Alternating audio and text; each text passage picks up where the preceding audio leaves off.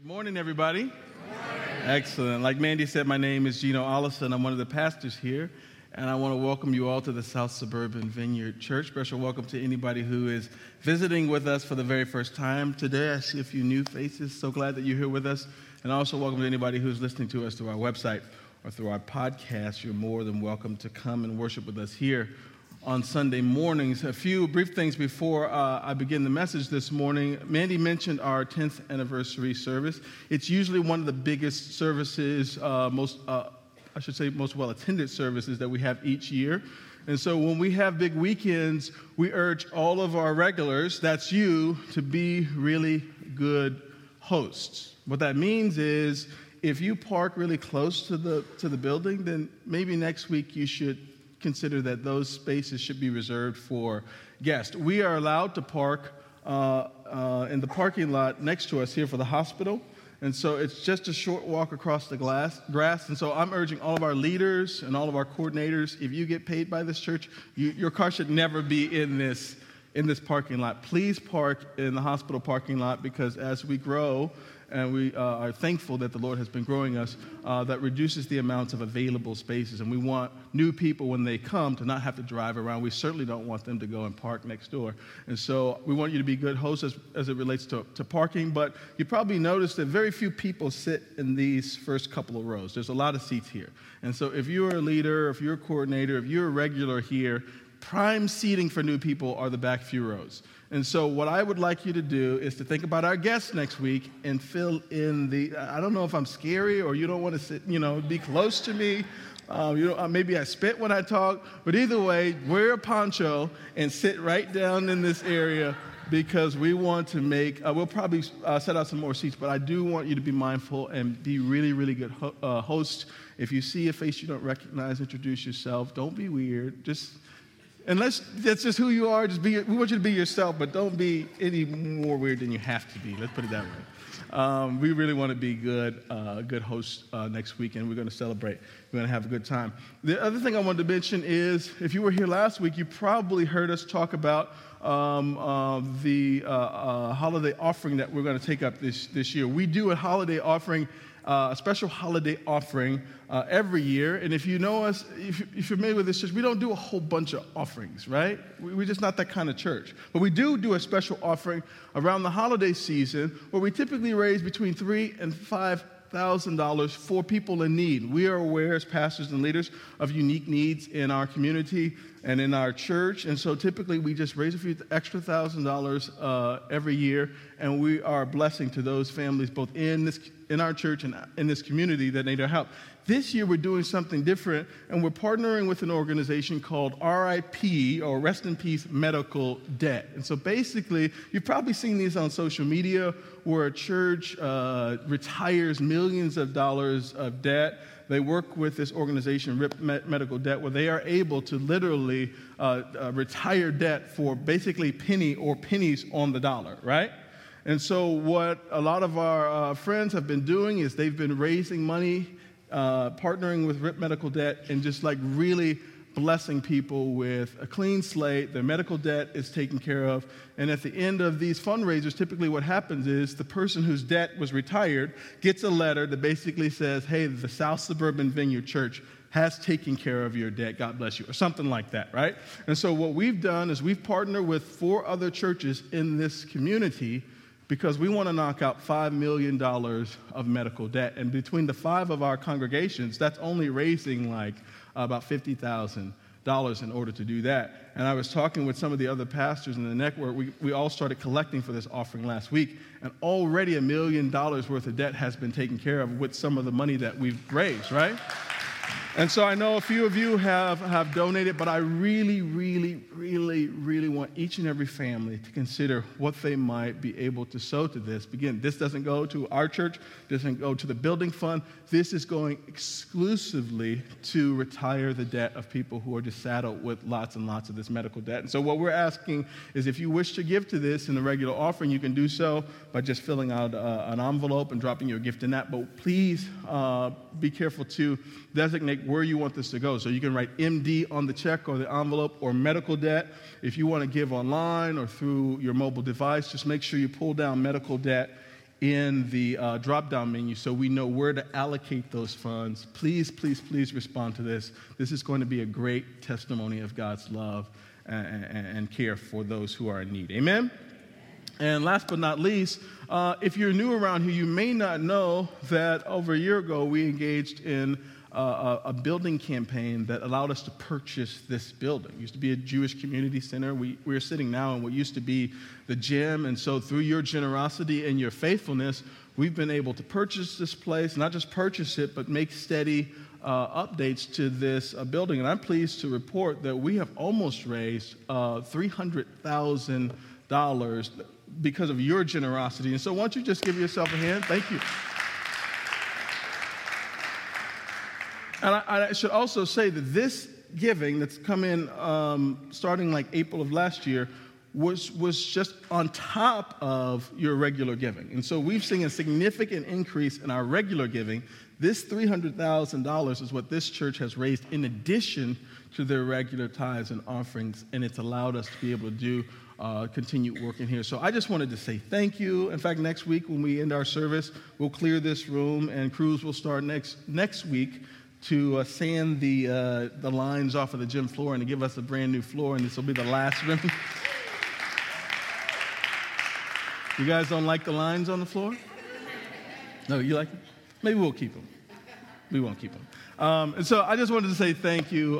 So if you've made pledges, continue to give on your pledges. If you're new here and say, hey, I got a bunch of money that's just sitting around the house, you can bring that and sow into the building fund. We promise to put it to good use. And so thank you for all your generosity and your continued support. Let me get into the word today. If you've been hanging out with us the last couple of weeks, you know that we're in a sermon series that we've been simply calling Epic Fail. Epic Fail. And I get to conclude this series today. And I really enjoyed this series. Much like you, I get a lot out of these sermons because I have to preach them to myself first, right? And so we have been engaging in this series because failure is just, if you're a human, unless you're a robot, if you're a human, you make mistakes. And sometimes the mistakes that you make are epic. They're grand, right? And so we've been saying week after week that as our Western society is fascinated with success, and we want to read the success stories, but I've found there's great wisdom in studying failure. So that we can learn from the mistakes of others and hopefully avoid similar mistakes. And we've said week after week that this series is best used on you. In other words, as we've talked about this for week after week, it's not my desire that you would say, oh, so-and-so really needs to hear this. I'm going to send this link to so-and-so. What I expect for you to do first is to apply these stories, these truths to yourself first. And if you have time left over, maybe you can send it to somebody else. But we want to apply these truths to ourselves. We looked at the Old Testament, the story of Uzzah. We looked at King David. We looked at Nabal, the fool. Last week, we looked at our brother Zacchaeus. And this week, we will look at another New Testament story. And it's one of the parables that Jesus told, the parable of the prodigal son, the parable of the lost son. Now, as you might know, the parables aren't stories about real people. They are sort of made-up stories that Jesus told in order to drive home a point.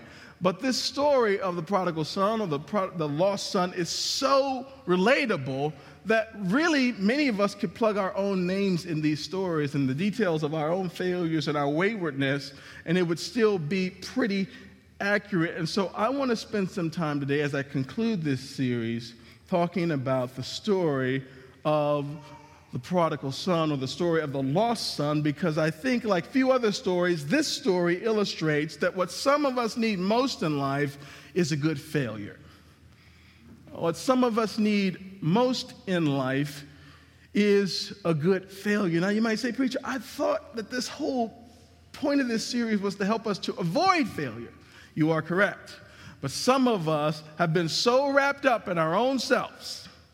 We've become so proudful and so arrogant and so full of ourselves that what we need most to get us back on track is a good, fat failure.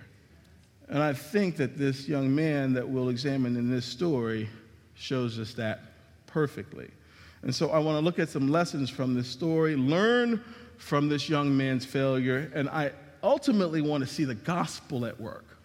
I want you to see how redemption works. I want you to see how God loves to rescue those who have gone astray. He would prefer that we not go astray, but he certainly loves to come and rescue those of us who've gone astray. So we're going to talk about the lost son this morning. We're going to look at a passage of Scripture in Luke chapter 15. We're going to start at verse 11. So why don't you meet me there in your Bibles today, Luke chapter 15. We're going to start at verse 11. There are Bibles on the edges of your rows. Feel free to use those Bibles if you like. Feel free also to use your tablets or your phones. We'll also be projecting the words on the screens. Luke chapter 15. While you find that, let me pray.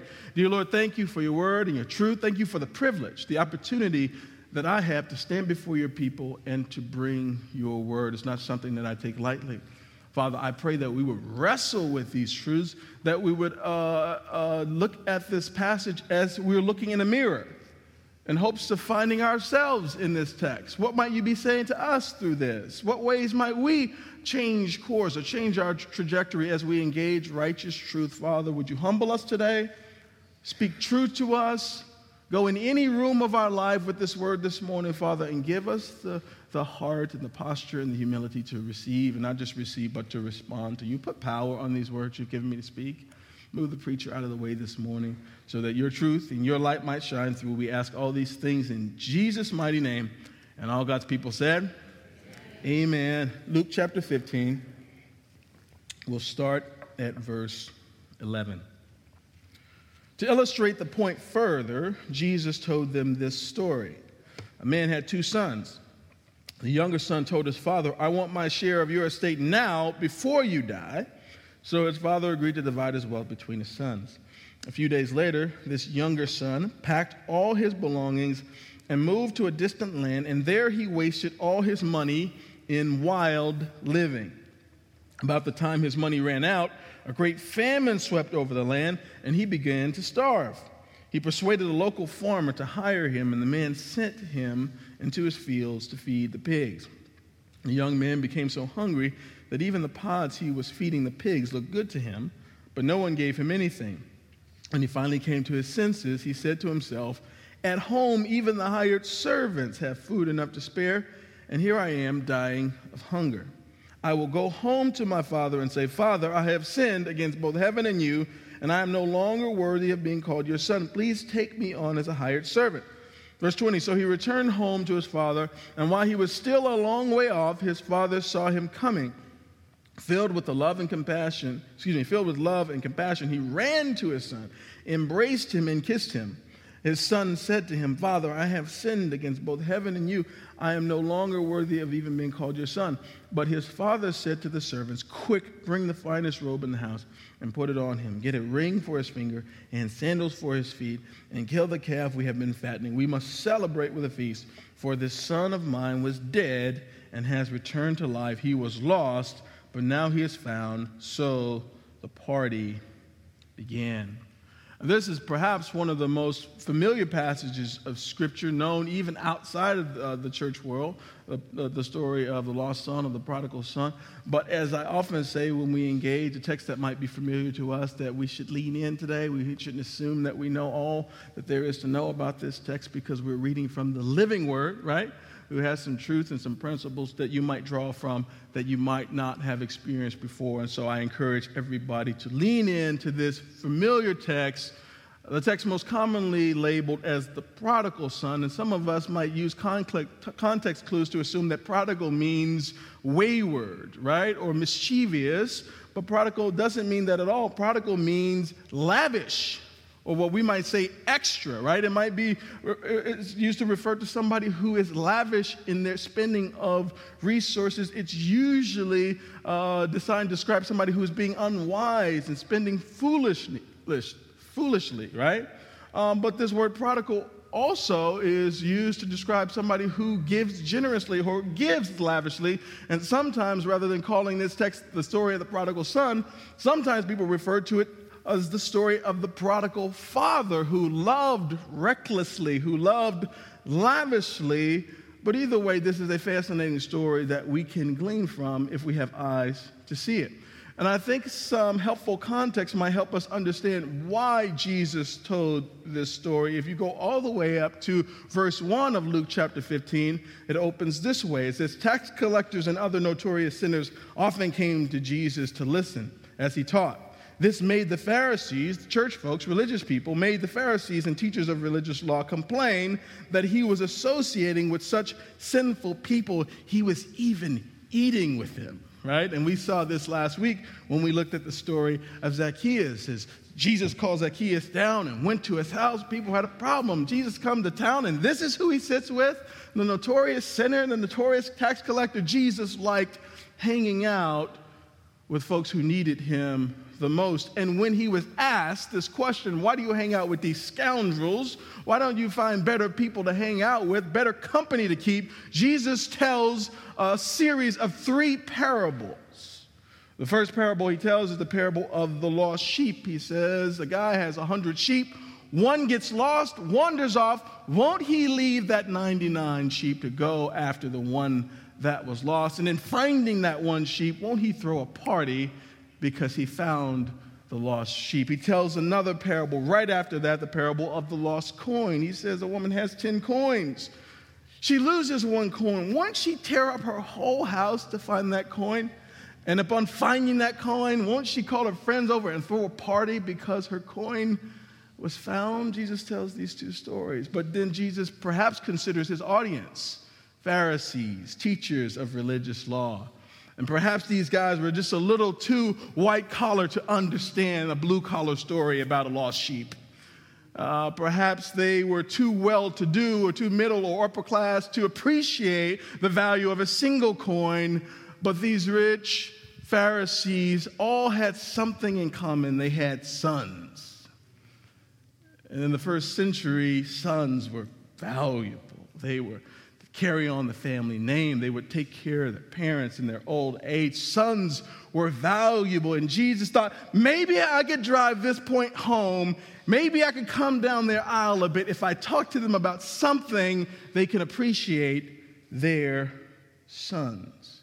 And so he tells them about this story of a guy who has 2 sons. One of his sons gets beside himself, starts acting a fool, leaves home, makes a mess of his life, and lands with epic failure. He tells this story. And as we walk through this story today, hopefully we can see ourselves in this story. And as we walk through this story today, I want to highlight 3 things that led to this young man's downfall. And I want to highlight 2 things that lead to his eventual redemption. And again, I want us to try to find where we might be in this story. The first place that this young man went wrong, which led to his epic failure, was he was too smart for his own good. He was too smart for his own good. To put it a different way, he was proud.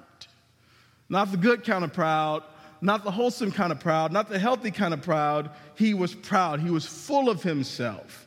And Proverbs chapter 16, verse 18 tells us that pride goes before what? Destruction, and haughtiness precedes a fall. Pride goes before destruction, and haughtiness before a fall. And if I look back on some of my greatest failures, some of the biggest mistakes that I've ever made in my life, not all of them, but many of them had the fingerprints of pride all over them.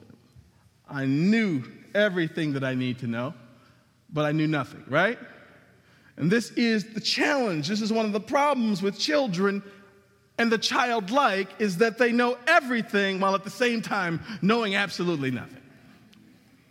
They know everything, but they know absolutely nothing. I remember a time when I knew everything. Around 17, 18, 19, 20, 21, 22, somewhere in that range, I knew everything. And I'm so grateful to the heavens that there was no social media back then, because all of my foolishness, all of my strong, silly opinions, there would be a record of them somewhere. And some of you haven't been as fortunate because yours have been captured forever on the internet. But do you remember when you knew everything? When you had an opinion about everything and people couldn't tell you anything. I was listening to NPR yesterday, and there was an interesting story on there. Apparently, there's this new pop culture phrase among young people, okay boomer. Has anybody heard of this? Let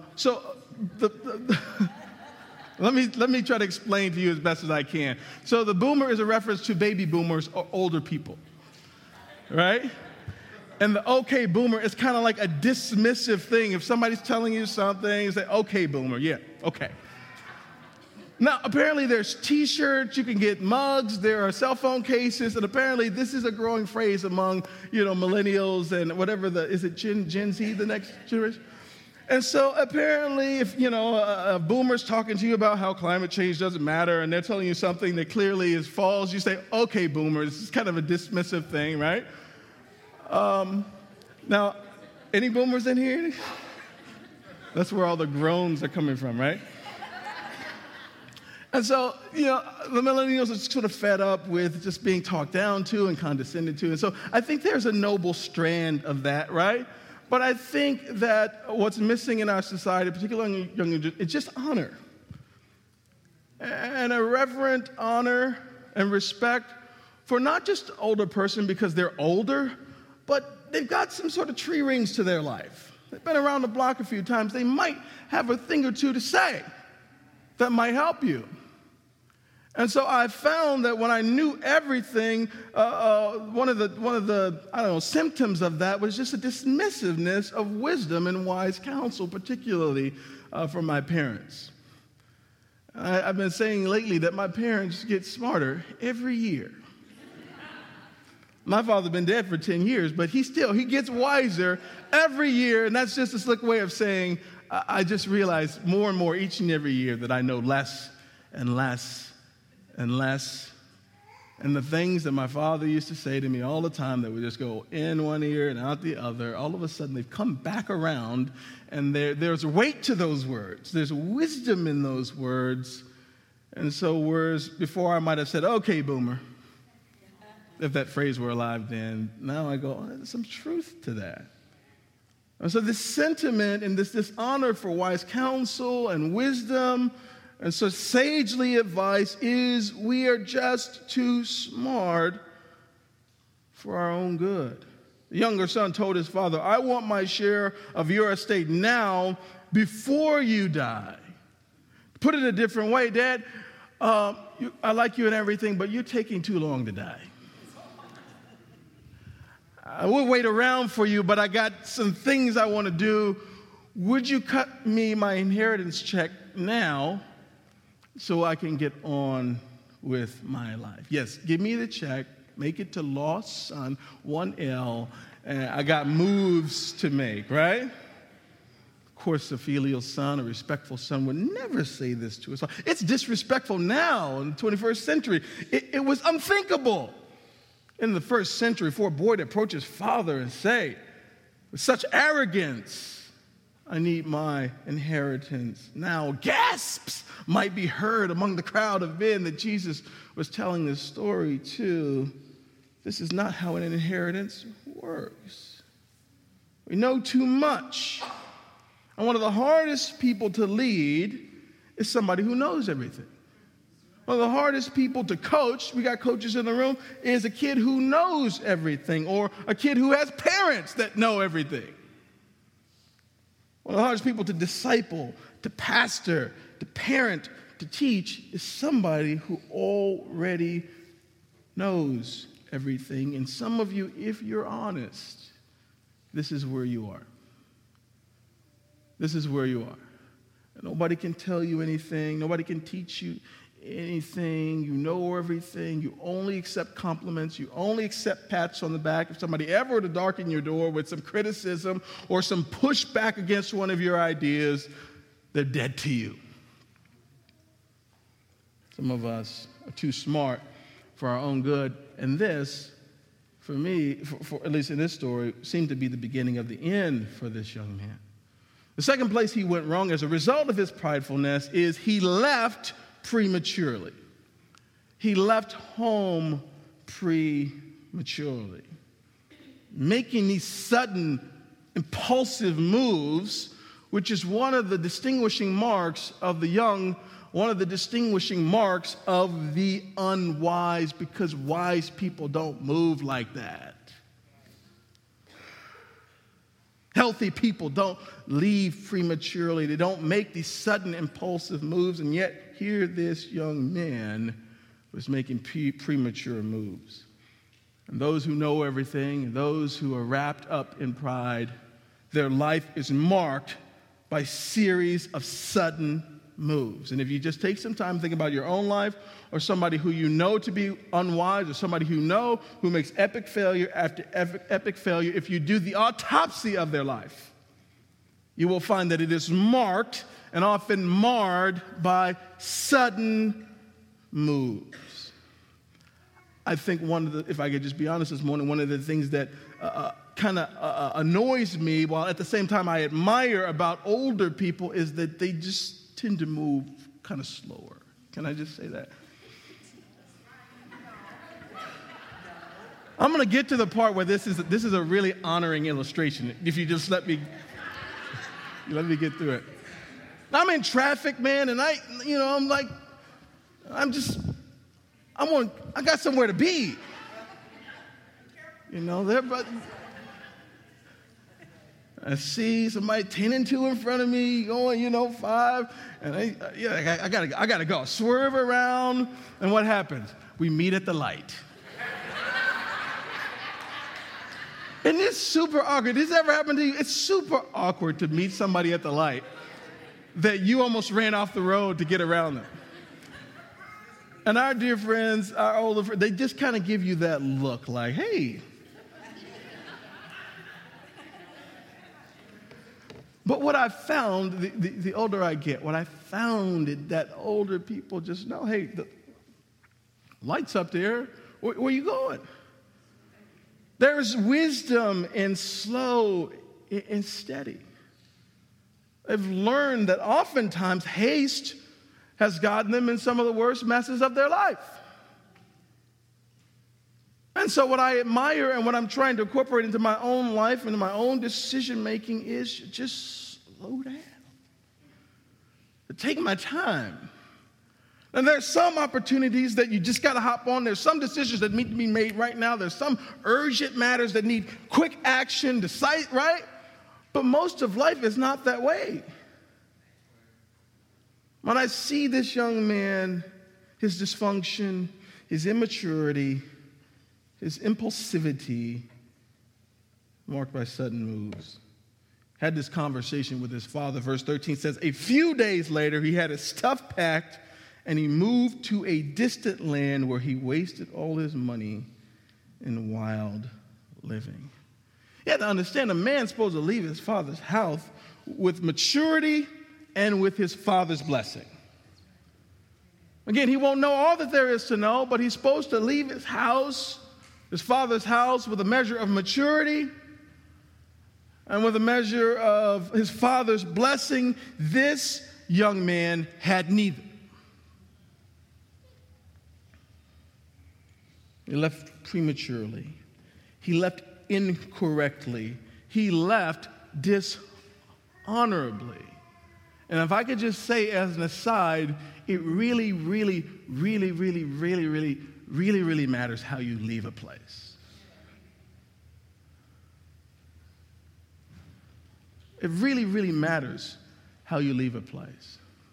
I won't say most people, but lots of people get this wrong.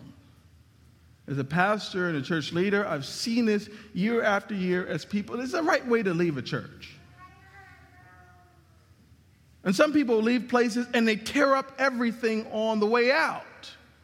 And they're slanderous and they try to take people with them. Some people leave jobs and they steal a stapler or two on the way out and badmouth the boss. Listen, my father used to always say to me, hey, careful how you leave, son. You might have to come back. You ever been arguing with your spouse or something like that, and you storm out of the room and you slam the door, and then you're like, man, I left my phone in there. And now you got to come back in here and you get my phone.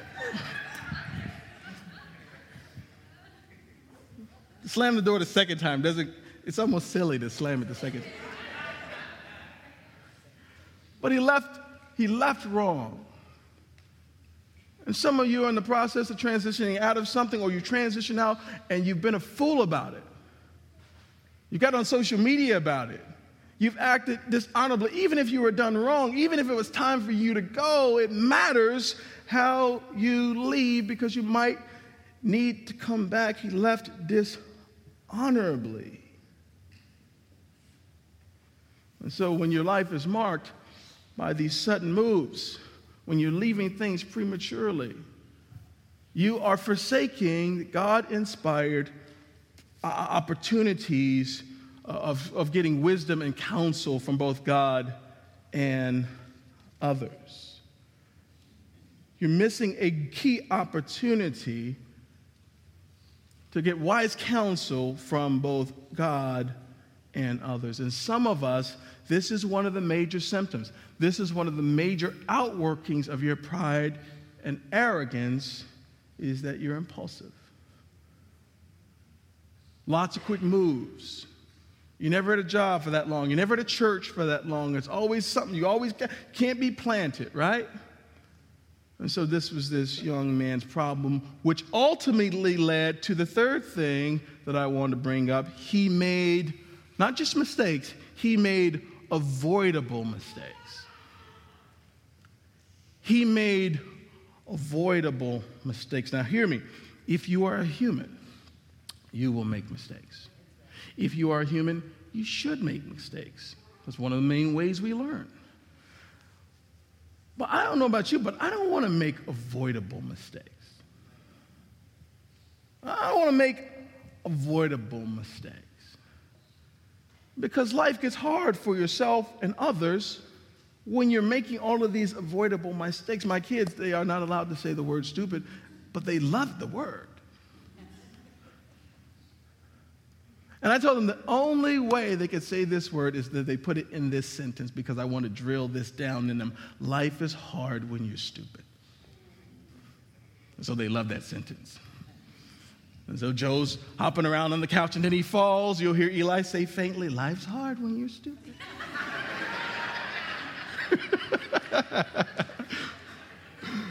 Now, the fall didn't hurt him, but that really stings him. He starts crying. Don't be quiet, Dad. Can he say that? I said, yeah, man.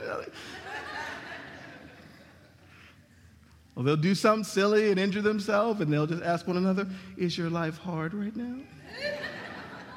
This is sort of backhanded way of saying, hey, don't be... Why? Because it's true. Life is hard. I might even say life's harder when you're stupid. Life is certainly harder than it has to be if you're stupid, and perhaps a kinder way to say it is unwise.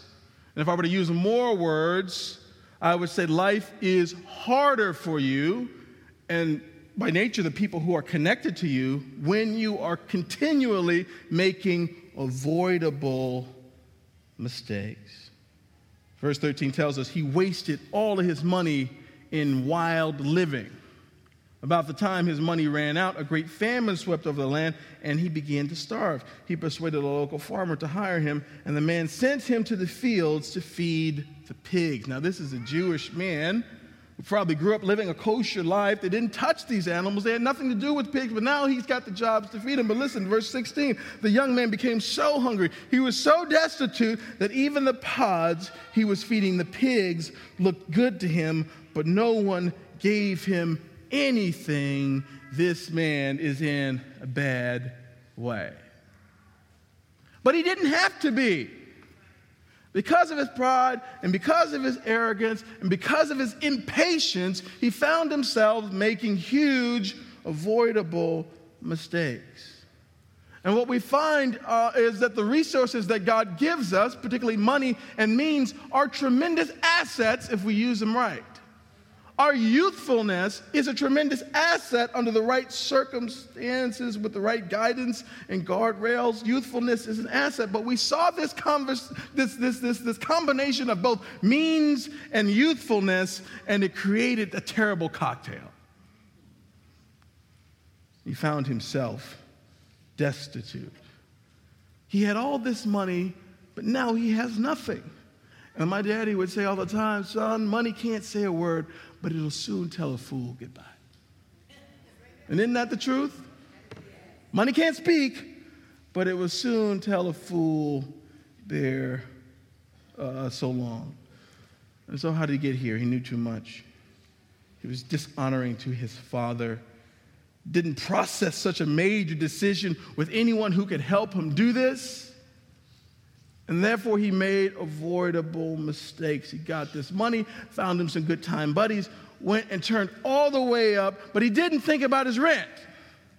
He didn't think about gas money. He didn't think about food. Didn't think about his cell phone bill. He didn't think about his future. He was making preference-driven decisions because youthfulness kind of makes you stupid like that.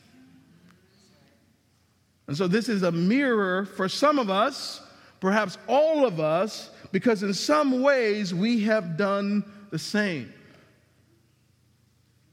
Consumed with pride, impulsive and preference-driven, and we have made decisions, fatal decisions, life-altering decisions with enormous consequences that one conversation with God or a wise person would have set you straight.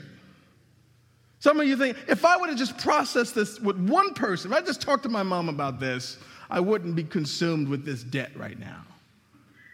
If I would have just bought that joker to church and let just one person meet him, they might have saw through him in a way that I could not. And some of you, your issue is poor stewardship. You can relate to this guy and his money, living lavishly, spending lavishly, making foolish mistakes. And so you can relate to him because right now you're in a financially destitute place. Others of you are super good with your money, but you might apply this story to some other area of your life, perhaps your relationships. Maybe you're single, looking for somebody to settle down with, and you know everything. You can't be told anything, and so you're meeting bad person after bad person. You're starting over and making mistakes. Maybe you're married and you're flirting with disaster because you're consumed with your own pride. You're making quick and impulsive mistakes, and you're just about one day away from visiting your kids on the weekends. I told you this story is a mirror. Maybe you could apply this to your career and vocational life because you haven't learned the value of just staying put and being long-suffering and understanding that at the first sign of trouble, the first time your boss says something that you don't like, you're just going to blow the place up and leave. You've had 8 jobs in the last 2 years. Maybe you've been to 8 churches in the last 8 weeks.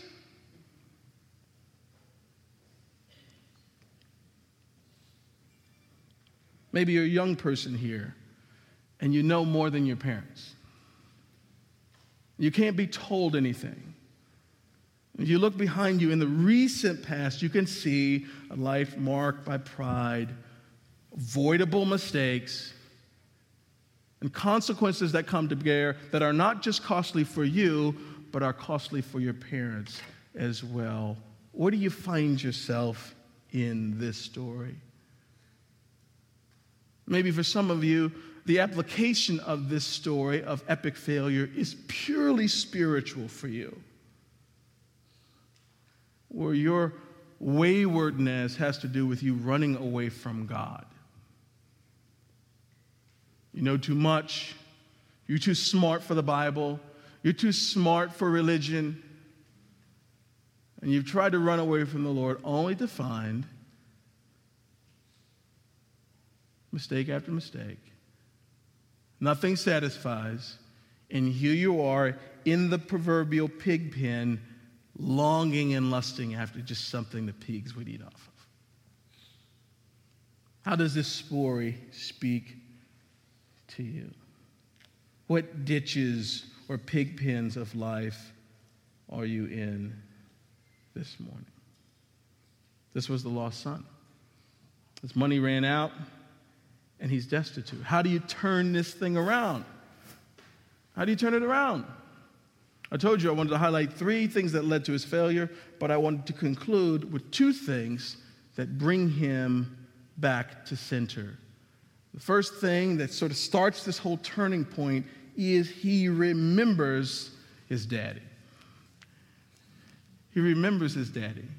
He eventually makes his way home, but that's not the first thing. The turning point is he's in this mess, and he remembers his daddy. Verse 17, when he finally came to his senses, he said to himself, at home, even the hired servants have food enough to spare, and here I am dying of hunger. I will go home to my father and say, Father, I have sinned against both heaven and you, and I am no longer worthy of being called your son. Please take me on as a hired servant. He's rehearsing this speech that he's going to say to his father, but a whole lot is wrapped up in the remembering. We talked a few months ago about the importance, the necessity of remembering God. Nothing happens until you remember God. A whole lot's wrapped up in the remembering of God. This is the turning point. Why is this a turning point? Because the easiest thing to do in life, especially if you're full of pride, if you're wrapped up in yourself, if nobody can tell you anything, the easiest thing to do to lose yourself is to forget God.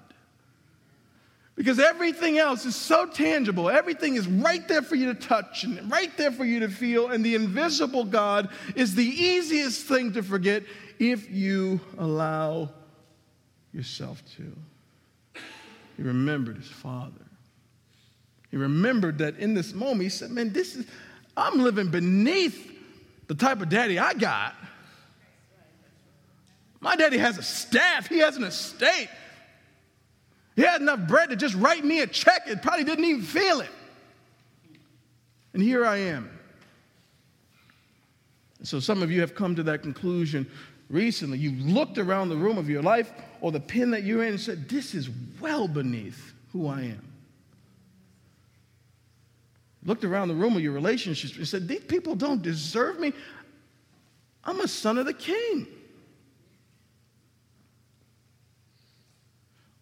But he couldn't remember home. He couldn't remember his father without first acknowledging the mess he was in and acknowledging also that this is a mess that he had made. Literally, he's sitting in a mess.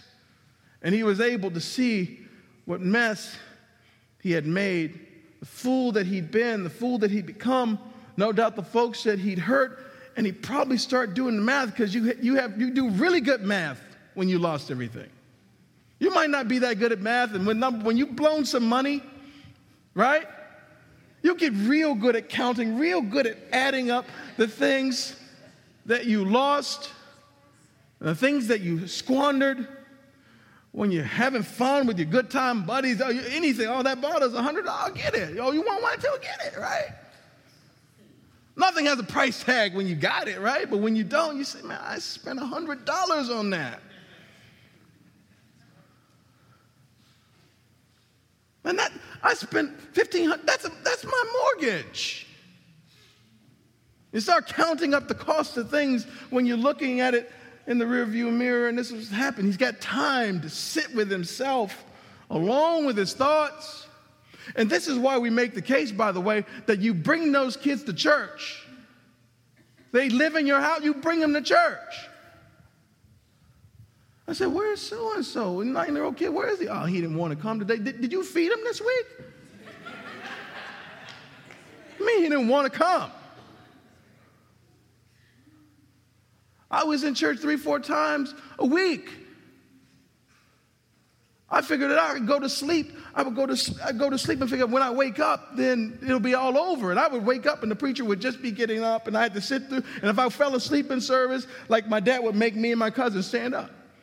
Not like go to the back, but like if I was sitting right there and I fell asleep, I had to stand up the whole service so I wouldn't go to sleep. Now my cousin figured out how to sleep standing up. I didn't have such,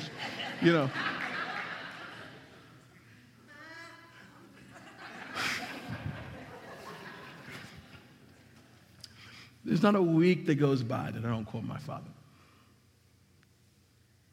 I sit through all of his sermons.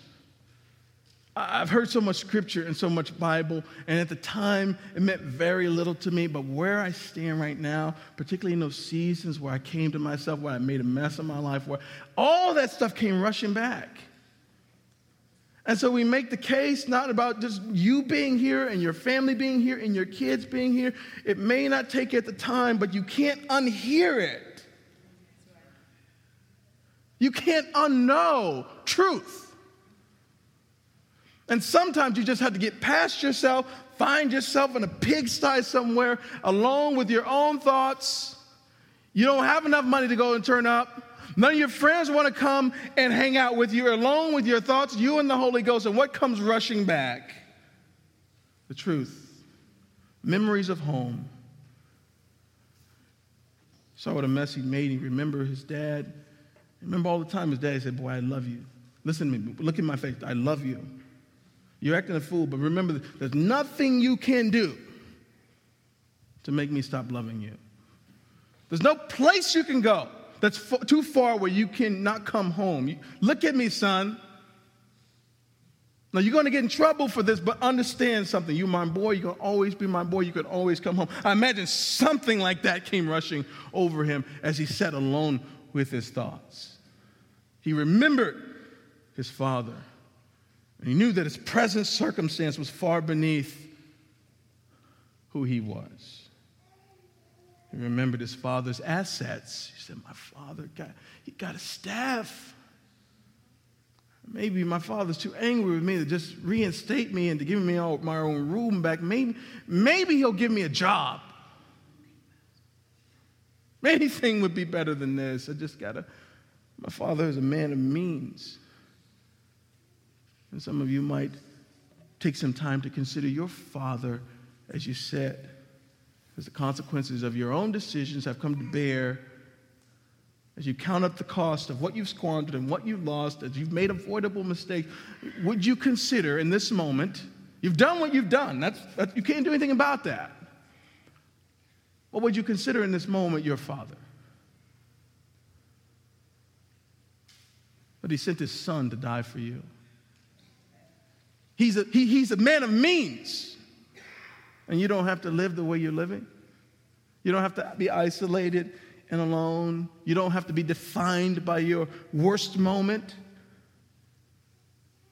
But your father has told you over and over through messages and sermons and podcasts and all sorts of things that there's nothing you can do that can make him stop loving you. There's no distance that you can walk that you can't come back. What you consider your father in this very moment. Yeah, you. Because when he did that, he made perhaps the most important step in this whole journey. Despite his failures and mistakes, when he remembered his father, he went home. He went home. And some of us, we go through this whole progression, but we never go home. And some of you haven't gone home because of the voices that we heard at the beginning of this chapter, the Pharisees, who just this isn't a hospital for the sick. This is like a holy hangout for the already together. And maybe you walked into somebody's church and they looked at you like what you've been through. And maybe they put their purse on the seat so you wouldn't sit next to them, or they start to murmur about you or make you feel unwelcome in God's house. And if that's happened to you, I'm sorry, but that's not a representation of who God is. That's not who we are. And would any of us have the gall, the audacity to turn away somebody who comes on a gurney into the hospital? Like, we know some of your story. You all put together right now. But we remember when somebody wheeled you in here. Or you sat across from one of us and told us about what you were into. And you were ready to be shown the door. Or at least the back row. And somebody said, no. Hey, fine. We all got something. He came home. He came home. Now, here's the thing you got to understand about coming home. The same distance that you walked away is usually the same distance that you have to walk back.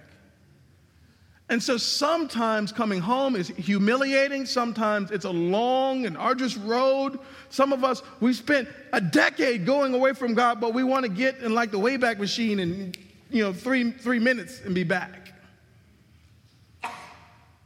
The same distance that you walked away is the same distance that you have to return. And this young man was willing to make that journey because he came to himself. And as my time winds down, I'll read his father's response. So he returned home to his father, and while he was still a long ways off, his father saw him coming. Filled with love and compassion, he ran to his son, embraced him, and kissed him. He ran to him. Now, you see fathers running all the time. But first century Jewish men, they didn't run. Particularly if you were a man of means, you didn't run. And so to see this older, wealthy Jewish man gird up the loins of his gown and run to his son is remarkable. But what's more remarkable to me was that he saw the boy coming, which suggests that he was out there looking for him.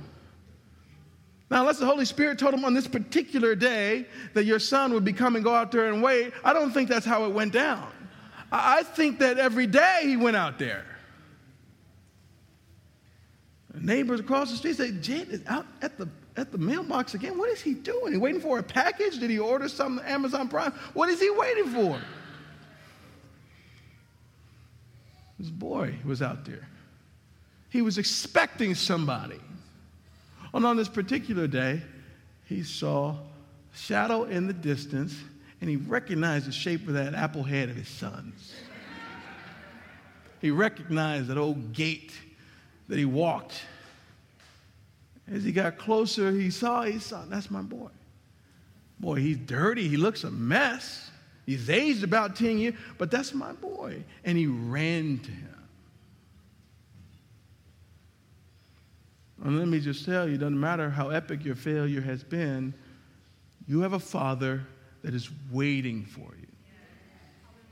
You have I don't know who needs to hear this today. You have a father who is waiting for you. And if it bears repeating a third time so it can sink in, you have a father who is waiting for you and who isn't too dignified to come running toward you because he knows the shame you have. He knows you got a speech in your pocket that you want to read, and if you notice, the boy didn't even get halfway through his speech. The father said, no. Go get yourself cleaned up. Kill that animal. We're going to throw a party. Like when the sheep was found, he threw a party. When the coin was found, he threw a party. When the son, a human being, another social security number was found, we throw a party. Father welcomes you home. And if this could be the physical edifice that represents your Christian home for those who are wayward, for those of you who are homeless, for those of you who have been rejected elsewhere, let me just say, as the chief steward, the chief servant, that you are welcome in this house of faith, in this community of faith. It doesn't matter what you've done. It doesn't matter who you are. If you hear nothing that I say today, worship team, you can come up. Your father wants you at home. He wants you at home. Now, your natural parents might not want you at their house for good reason. But your heavenly Father, he wants you home. You say, preacher, I've been so foolish. I've made such a mess. Just get to know us. You'll find you're in good company. You say, you don't know how much relationship and how much money and resource I've squandered. I've got a rap sheet a mile long. I'm thrice divorced. You don't have time to get into all of it. Okay, man. Your father wants you at home, bro.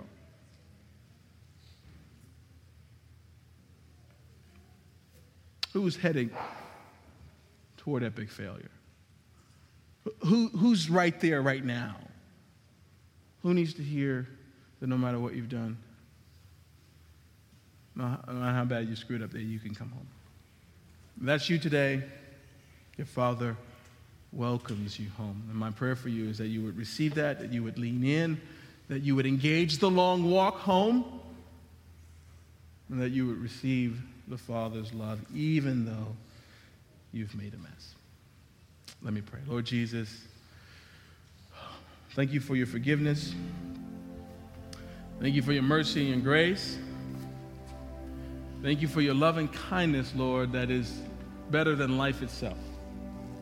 For those of us who have made mistakes, and for those of us who have made a mess of our lives, for those of us who our life mirrors the story that we read today, Lord, we return to you. We remember you. We come home today.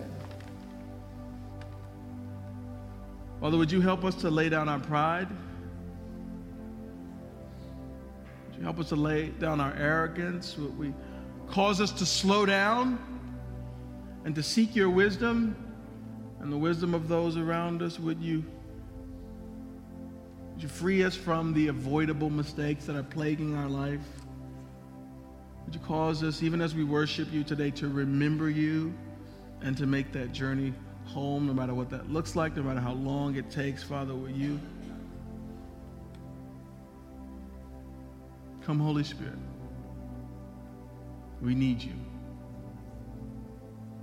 In Jesus' name we pray. Amen.